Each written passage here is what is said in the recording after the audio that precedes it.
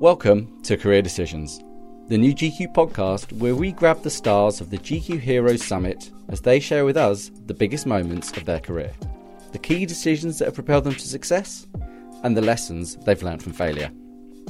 We hear from Game of Thrones star Gwendoline Christie. Rory did ask me, there's a point where after being kicked by the Hound, Brienne decides to return the favour by punching him hard in the testicles.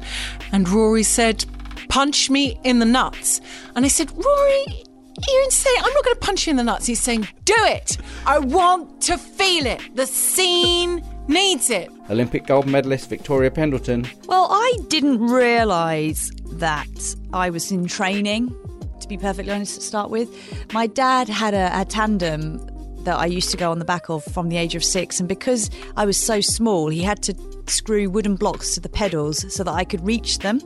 And yeah, I probably wasn't applying a lot of force, but I was still going out for 40-mile bike rides with my dad. Author and journalist Michael Wolff. You know, I mean, one of the things that I think has been heartening to me is that I was right. You know, that everything, you know, I think I approached telling this story in a way that it hadn't been told before. And plenty more who hope to inspire you to progress and grow in your career.